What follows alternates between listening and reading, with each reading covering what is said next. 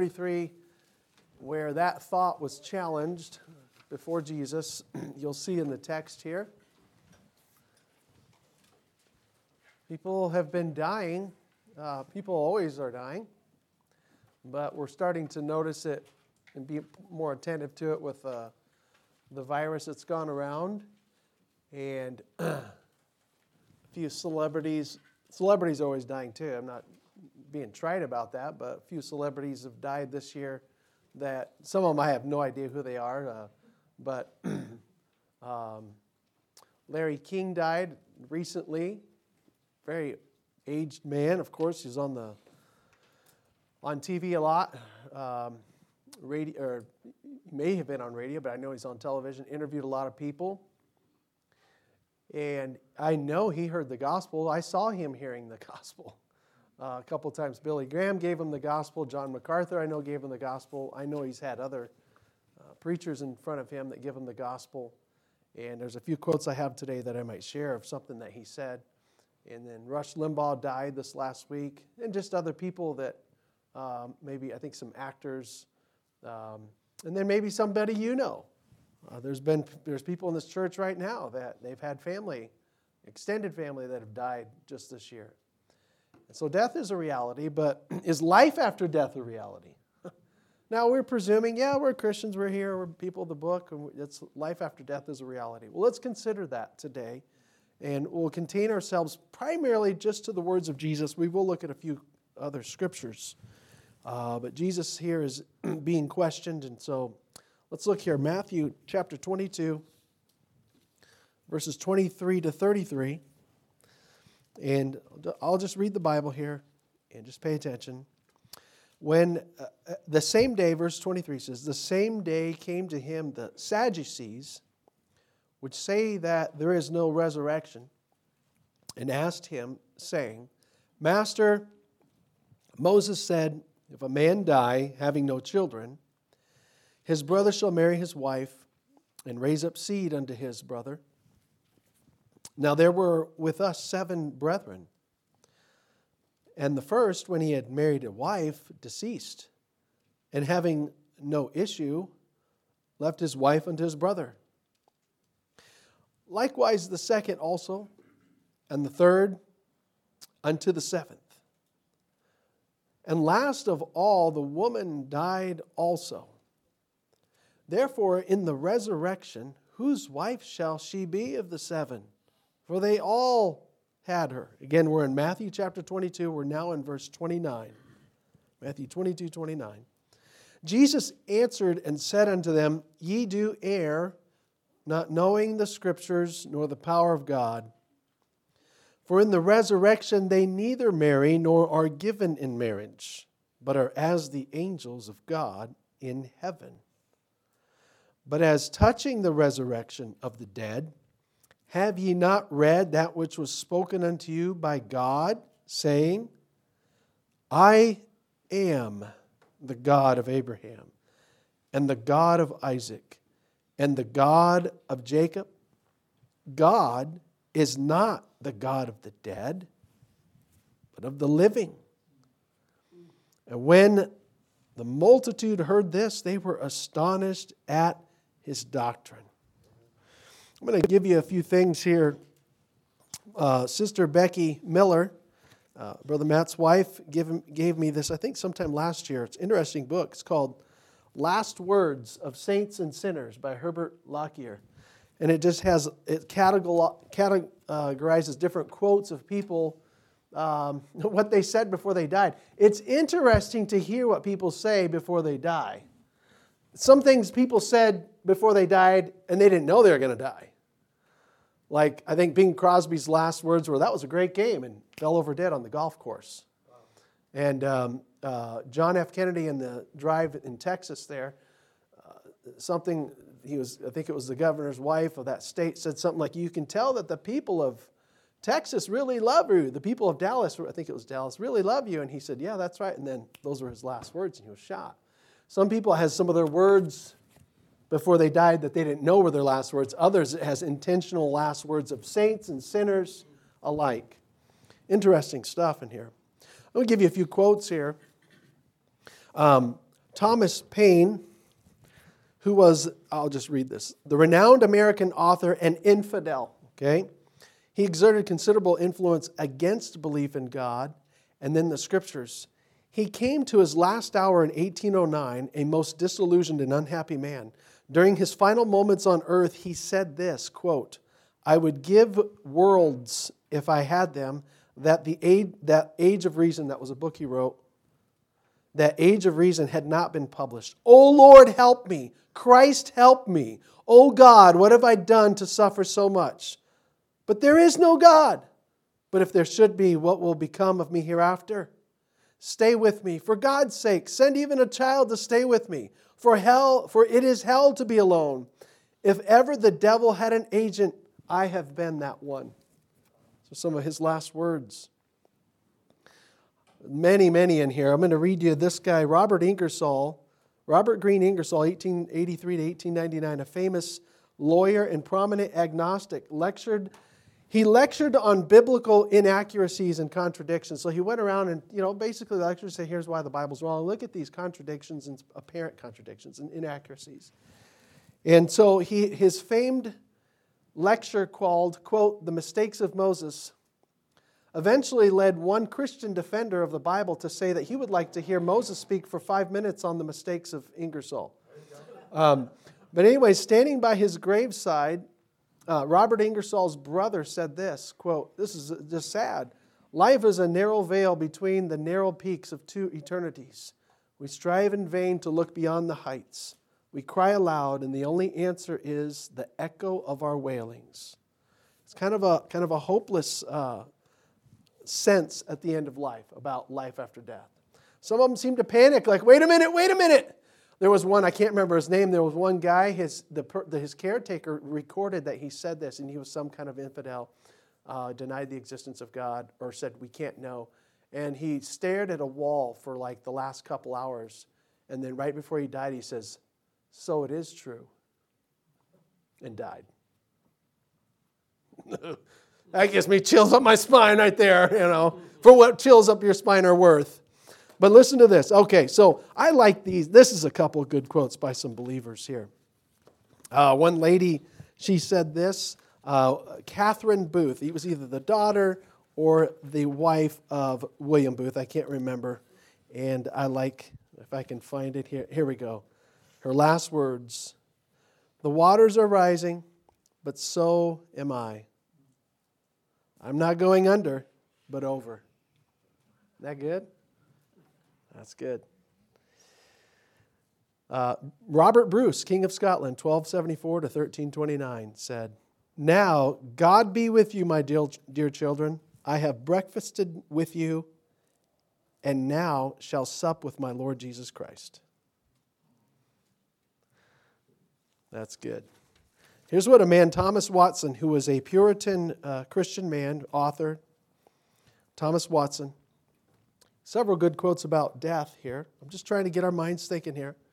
He said, "The world is but a great inn, hotel, we would say, where we are to stay a night or two and be gone. What madness it is to set our heart upon our hotel room and to forget our home." Isn't that good? This is a stay. It's madness to just set your heart on this time and forget your real home. Believer, that's your real home. Unbeliever, your fate is hell until you trust Christ as Savior and have your sins remitted. Thomas Watson, several, I'm not going to read all of them. He has really good quotes here.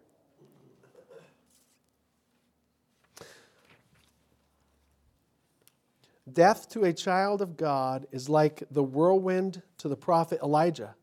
It blew off his mantle, but carried the prophet up to heaven. Isn't that right? We're going to leave our earth suit behind and see the Lord.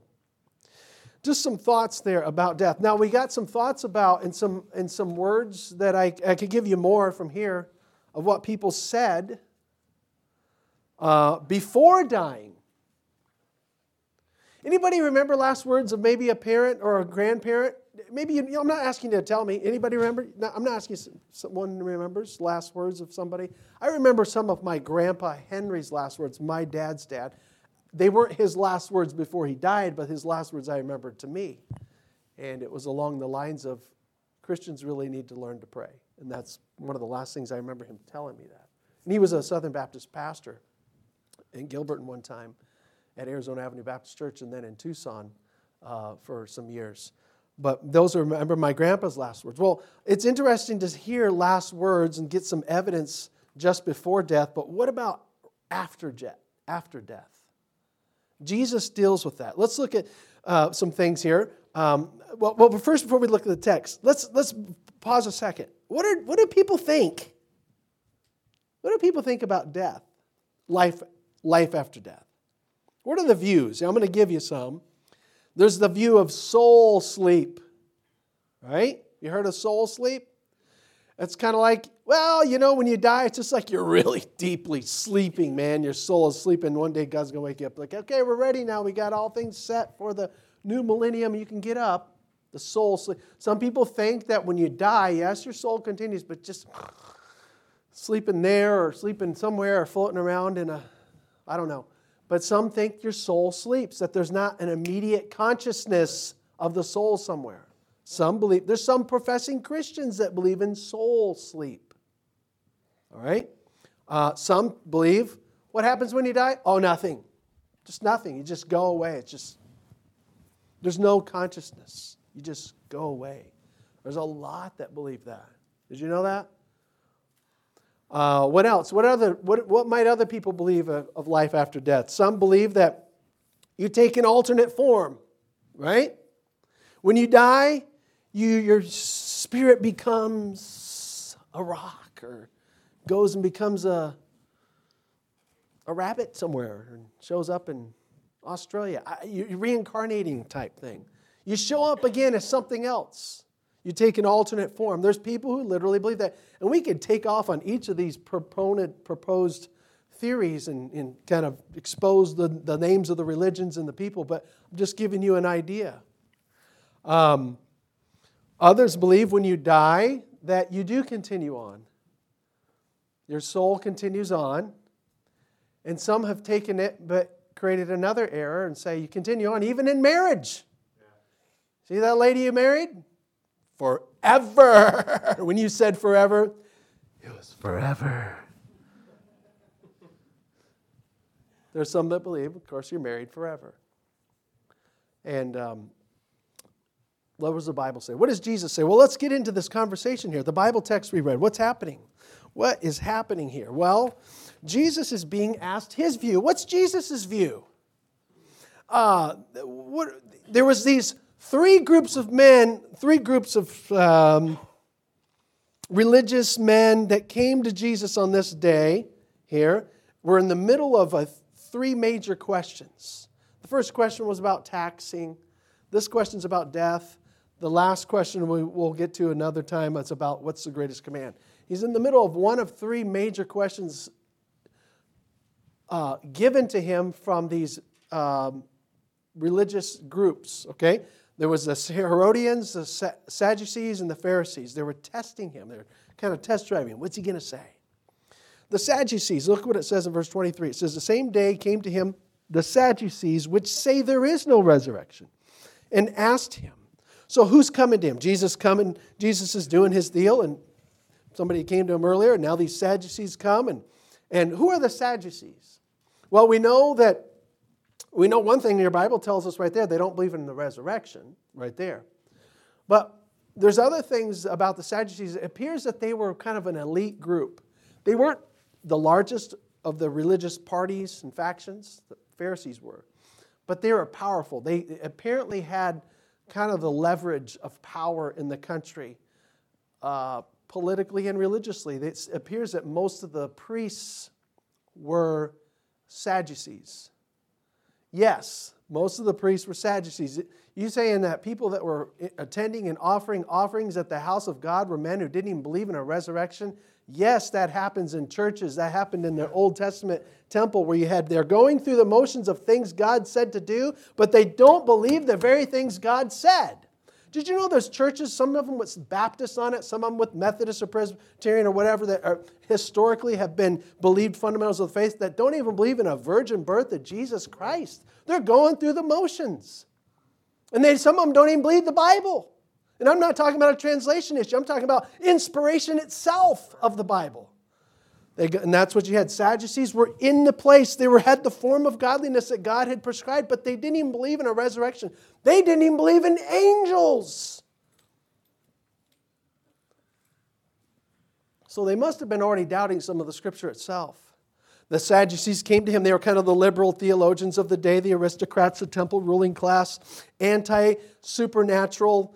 They may have even denied the idea of miracles. We don't know, but we do know they denied angels and spirits and the resurrection. Those are the three things that are indicated from other scriptures. Not just that they deny the resurrection, watch this. They deny any resurrection. Luke 20 verse 27 says. They deny that there is any resurrection. That is, when I die, my soul ascends somewhere, my soulless body. They deny that.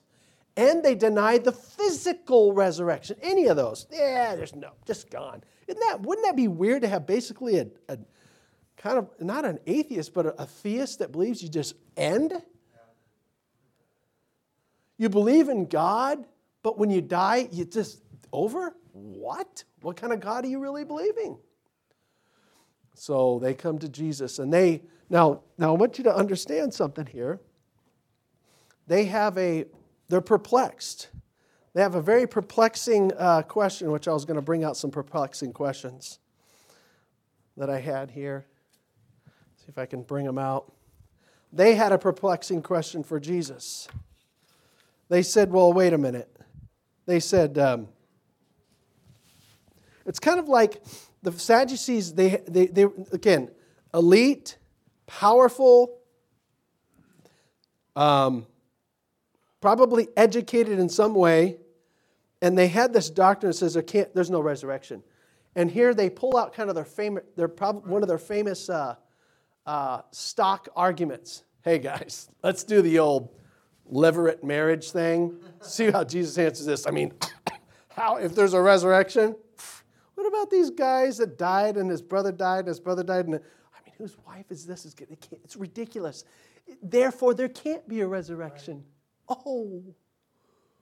Again, they had this mentality that said, if a man, well, let's just look at the text. The Bible says, Moses said unto us, Master, verse 24, Moses said unto us, if a brother die, having no children, his brother, if a man die having no children, his brother shall marry his wife and raise up seed unto his brother. That was a biblical command for the Jews. Now here, I'll explain it, because it sounds odd to the American mind. All right? This is what God said. It's a Bible verse. They're saying something true. There's a verse in Deuteronomy that basically says, a man gets married. This is a Jewish man. They're big on their names. They're big on their tribes. They're big on their descendants. They're big on their little plots of land that they had. They want to continue those things. This guy marries. He's got a wife. He's got a place. He's got a name. He's from a tribe. He marries this lady and this guy, but he ends up dying before he even has any children by her. So God had said, hey, if that happens, he marries, he dies childless, then if he has a brother, the brother needs to come marry her. Now that's an arranged marriage for the man and the lady right there. Now, I don't know if it means that brother's already married, he needs to do it still. That would be kind of complexicated. But let's presume it's just the guy's single, the single brother, he would marry his brother's widow. That's what God said to do. And there was wisdom in it for what they were doing as a nation. It helped preserve the name of that man. There was an aspect of land ownership and things you pass along, and it was it was another way of taking care of this widow. So again, the brother would have to marry his brother's widow and have children by her and continue a family with her. Nothing wrong with that. Well, the Sadducees knew that, and they thought, and they start reasoning. They said, well, wait a minute. They go to Jesus and they tell this apparent story. We knew a guy. He married this woman and he died. And so his brother married her and he died. And the next brother married her and he died. And 7 brothers had this lady. And then last of all, she died. And so, Lord, when they get in the resurrection, whose wife shall they be? Now, what are they doing? Who gets to have her? Whose wife is it? Who's her husband? What are they doing? This is a logical fallacy. You start with a false premise and start reasoning something and say, it can't be true because of this. They started with a false premise that you get married when you die. You're still married when you die. They had that false premise and they based everything on this false premise and they erred. So they go to Jesus. All right, so they go to Jesus and they said all this, and they said in verse 28, therefore in the resurrection, whose wife shall she be of the 7? For they all had her. This can't be true. This doesn't make sense. Jesus gives his answer here. He says, you do err, not knowing the Scriptures nor the power of God. Their intellectual bias. Let me just pause a second. We all have to, I don't care where you've been raised, how you've been raised, we all have to be acutely aware of our biases, our intellectual biases, our presuppositions we come to the Bible with and say, are my presuppositions clear Bible presuppositions? Or is it tradition that I'm coming to the Bible with? Is it my feeling, my agenda, some outcome that I want to see happen, so I'm going to make sure the Bible forces itself into finding words that affirm what I'm already wanting. They had an intellectual bias, and that intellectual bias prevented them from truly recognizing the power of God. Could God raise the dead? They didn't even recognize. They didn't know that. They didn't recognize, could God raise the dead? They didn't know the power of God, nor the Scriptures. Will God raise the dead? If they believe the power of God, they know that God could raise the dead. And if they truly believe the Word of God, they know that God will raise the dead. And they didn't believe it. Jesus said, look at his answer to them. Ye do err, not knowing the Scriptures nor the power of God. So again, what's happening? Jesus is here. These group of elite men come to him and say, hey, Lord, and they already, their agenda's set. They're not really there to learn. Can you please tell us? They were hypocrites. They said, this man married and his brother married and they died and then you got these 7 widowers in heaven and the widow finally dies, so who gets to have her? This is absurd. I wonder what he's really going to say. And he says, watch this now. He says to the elite, to the ruling class, to the ones running the temple, to the ones who are mostly on the Sanhedrin, who had such political clout, he says to them, educated men in power, you do err, not knowing the Scriptures nor the power of God. You're in error. You've wandered off. This is a lesson for me, I realize.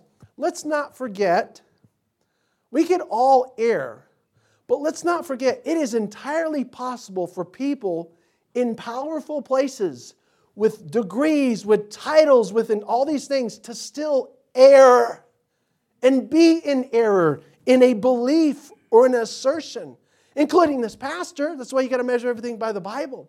It is entirely possible for some big shot politician, some big shot preacher to have a gross error. That's how they were. In a major issue, death, life after death. Jesus said, you do err. I mean, he's calling out the highest religious authorities in his land. You're erring, not knowing the Scriptures nor the power of God. So Jesus here, the whole message is this. Jesus clearly teaches there is life after death. He clearly teaches that. That's the main message, and we're going to break it down here in a moment. But I want you to see 2 aspects here before we break down our major points. Jesus teaches that there is a conscientious soul existence after any person dies, there is a conscientious, that means that person's very well aware. There is a awareness of the soul's self-awareness after death. There's a soul existence after that. So follow me to a couple of scriptures here. Go to Luke 16, which is a really, quite frankly, a fearful passage. But they are the words of the Lord Jesus Christ describing two men who died. I won't break down the whole passage here, but it describes two men who died, a man who was poor who happened to have been a true believer, a man who was rich who happened to have not been a believer. Luke 16, and it says here, verse 22 and 23. Luke 16, verse 22 and 23, Jesus telling the story about this poor man, this beggar, and the rich man. It says, and it came to pass that the beggar died, Luke 16, 22, and was carried by the angels into Abraham's bosom. That's his soul and spirit. The rich man died also and was buried. And, that's not all, verse 23, in hell he lift up his eyes, being in torments, and seeth Abraham afar off and Lazarus in his bosom. Consider those words a minute. Let's just ponder the idea of the disembodied existence. We're going to look at that a little bit tonight too. There's something that happens in heaven that's recorded by John. There's a disembodied existence. And it says people see and cry without having a body, and thirst without a body. That's what this man's doing. Jesus taught, I'm just saying, he taught life after death. Two facets of it. There's a conscientious soul existence after death. Now we kind of saw the negative side. Look at the positive side. Look at Luke 23:43. Same book, Luke 23, just some pages over to your right. Luke chapter 23, verse 43.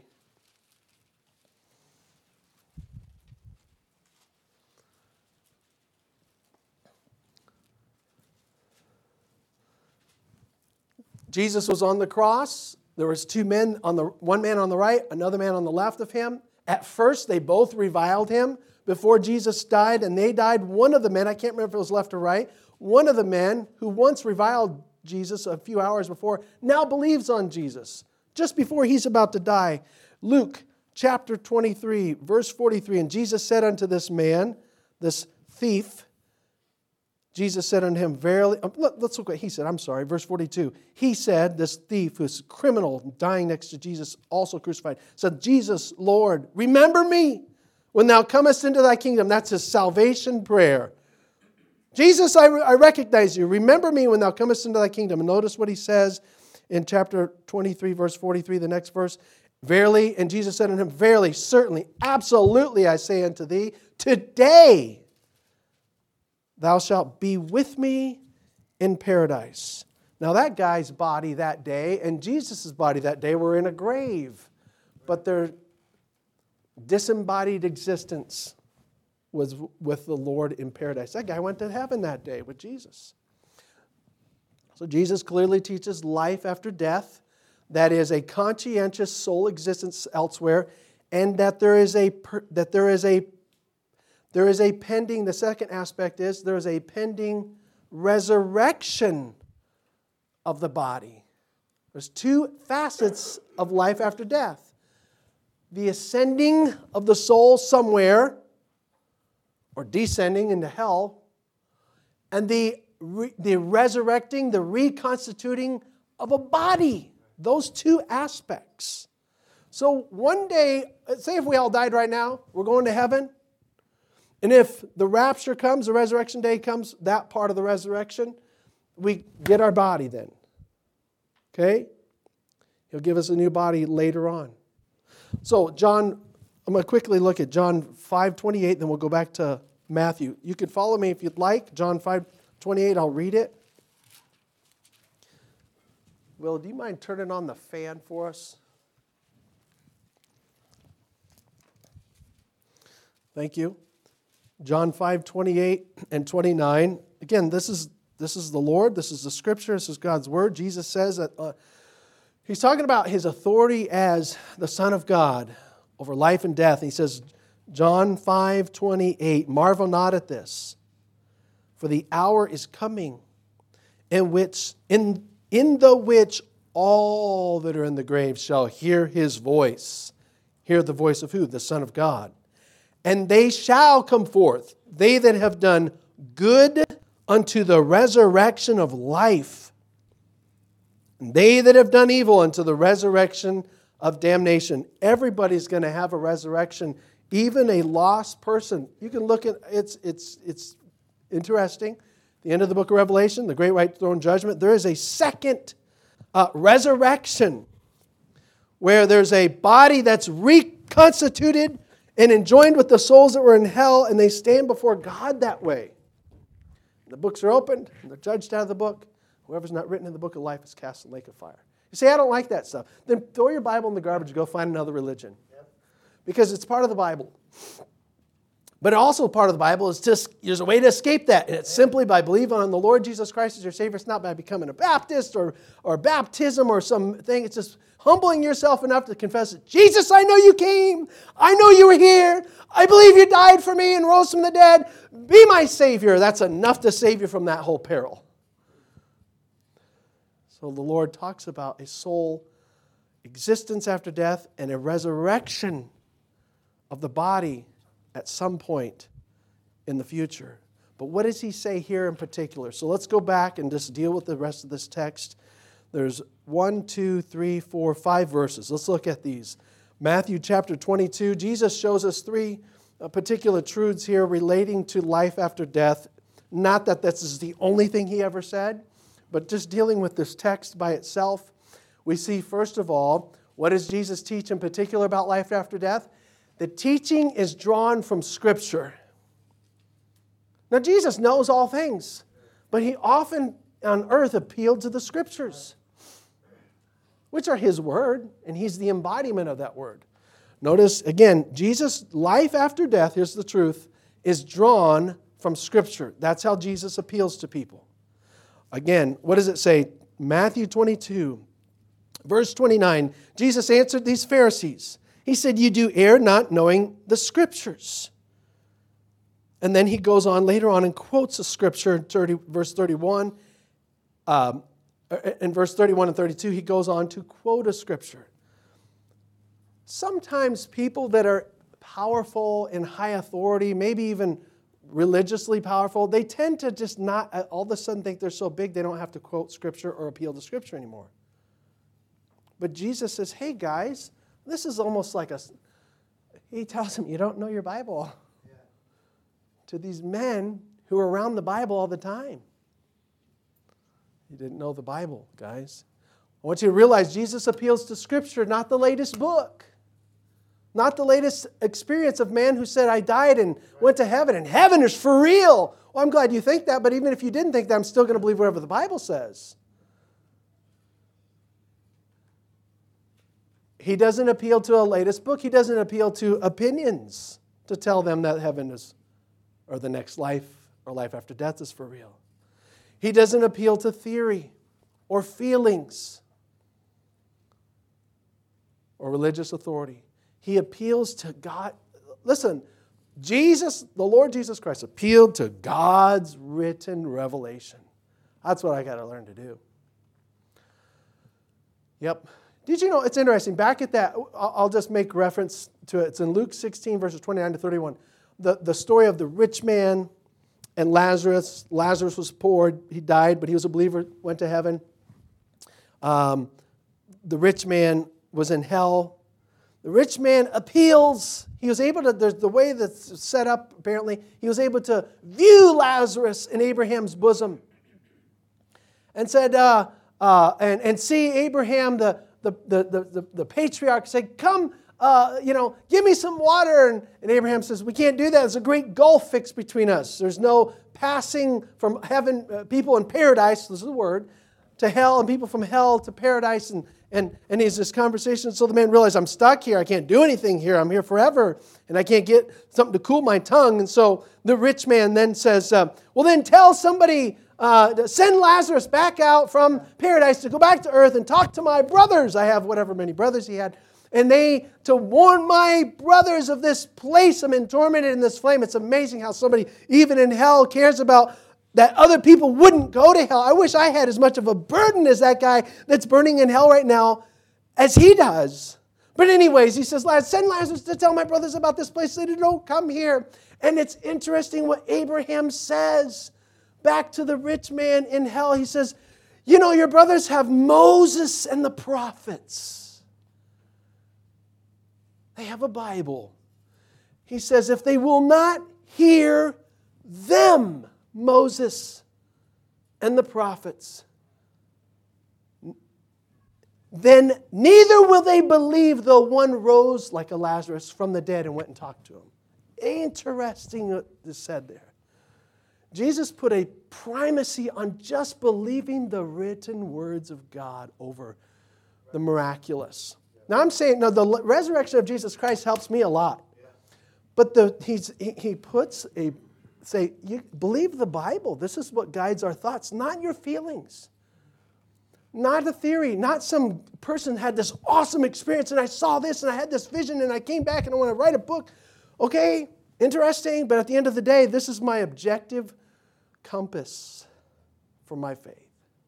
So Jesus, he says there is life after death, and that truth is drawn from Scripture. Notice what he says. How does he draw it from Scripture? Look what Jesus says.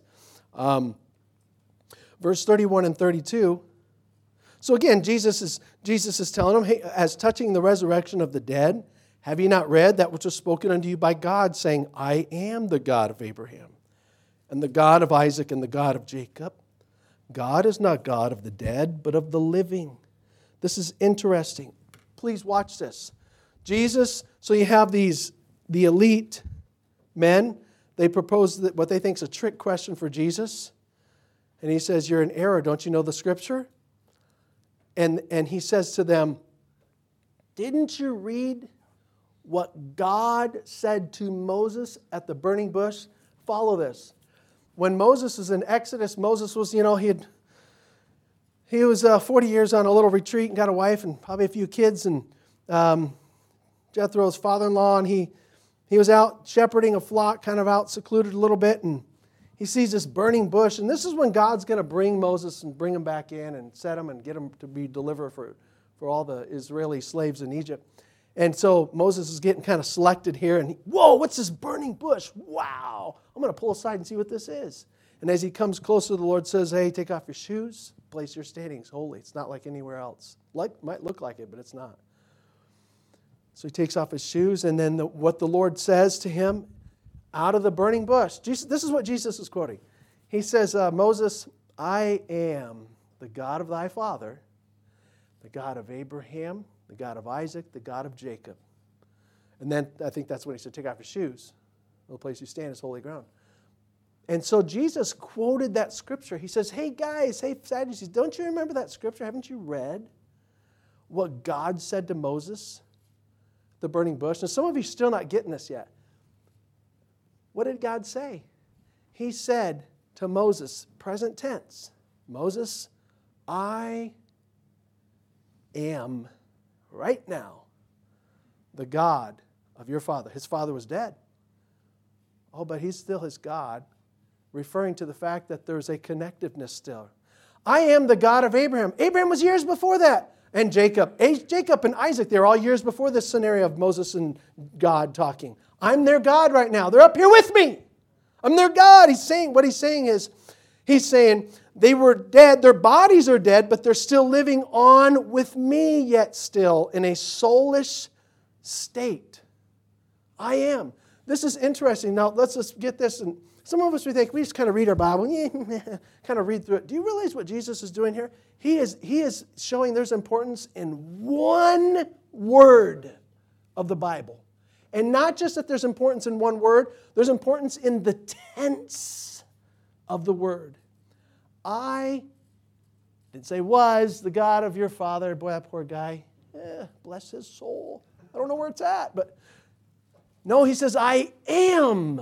Present tense. Jesus himself, sometimes you're like, oh, these preachers make a big deal about translations and all these words. And it's like, well, look, Jesus made he paid attention to, of course, it's his word, the word and the tense and the meaning. He says, essentially, God said he was. That means they were there with him. Though you Sadducees can go and find Abraham's sepulcher and say, oh, what a wonderful man. And you can find Jacob's sepulcher. God was with them in their disembodied state, yet to get a body one day. So Jesus appeals to Scripture. Life after death is drawn from Scripture. Two more truths. Life after death voids human marriage. Look at verse 30. He said, you do err not knowing the Scriptures, know the power of God, for in the resurrection they neither marry nor are given in marriage, but are as the angels of God in heaven. Now, there's a part of some of us guys that be like, you know what? I just want to chase my wife around in heaven. I know I can't get married, or maybe some people want to be married forever. There's some religions that say you are married forever. Well, all of our thoughts and feelings, and I wish and I could, what is the truth? The truth is you're not married anymore. And you're not going to get married anymore. You're not going to be walking around shopping for another lady with a new glorified body like you. You're not going to get married. You're not going to continue a marriage. It's done. Whether you want to say amen to that or not, it's done. So your marriages are void. Now, family relationships are still known. We see that in some other places of Scripture. But the possibility of a new one or continuing your present one is void. It's not going to happen. What does Jesus say? You're as angels, he says. But as the angels of God in heaven. Now you think, well, what does that mean as angels? Well, angels apparently are not marrying. Do you realize that whenever, previous to all this Scripture, we never see God saying to angels, or recognizing marriage of angels. Angels don't marry. Nor do we see God telling angels, be fruitful and multiply. Angels aren't fruitful and multiply. Angels are angels. They're in just a set state. And sometime before they plucked the fruit off of that tree, Adam and Eve, there was a fall, and some of them chose devil. 1/3 chose the devil. The other 2/3 stayed with God. They're set. There's no relational dynamic there between each other, or from all we can infer, multiplying. He says, when you die, you're just like the angels. They're there. They're spirits, and they are not marrying. So life after death voids human marriage. Number 3, he's still your God even after death. We'll go back to verse 32. This is just a comforting thought to me. He says, I am the God of Abraham, and the God of Jacob, and the God of Isaac. God is not God of the dead, but of the living. God is still your God even after you die. Isn't that a nice thought? It's true. You're going to even feel it more for whatever feelings were. Oh yes, I'll finally get to behold him.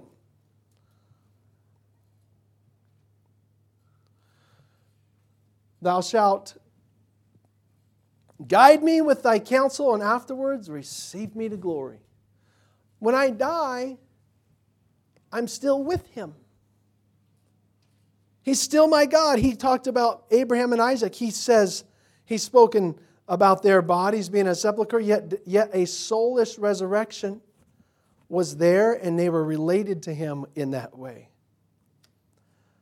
So this whole conversation here,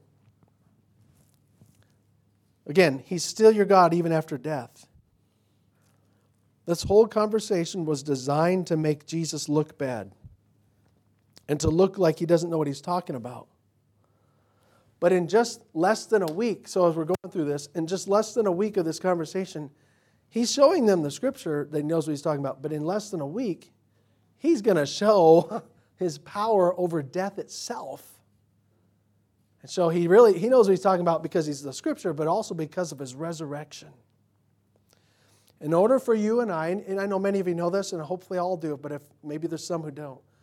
In order for us to know again, two resurrections, there's a resurrection unto death, there's a resurrection unto life. In order for us to know the resurrection unto life, we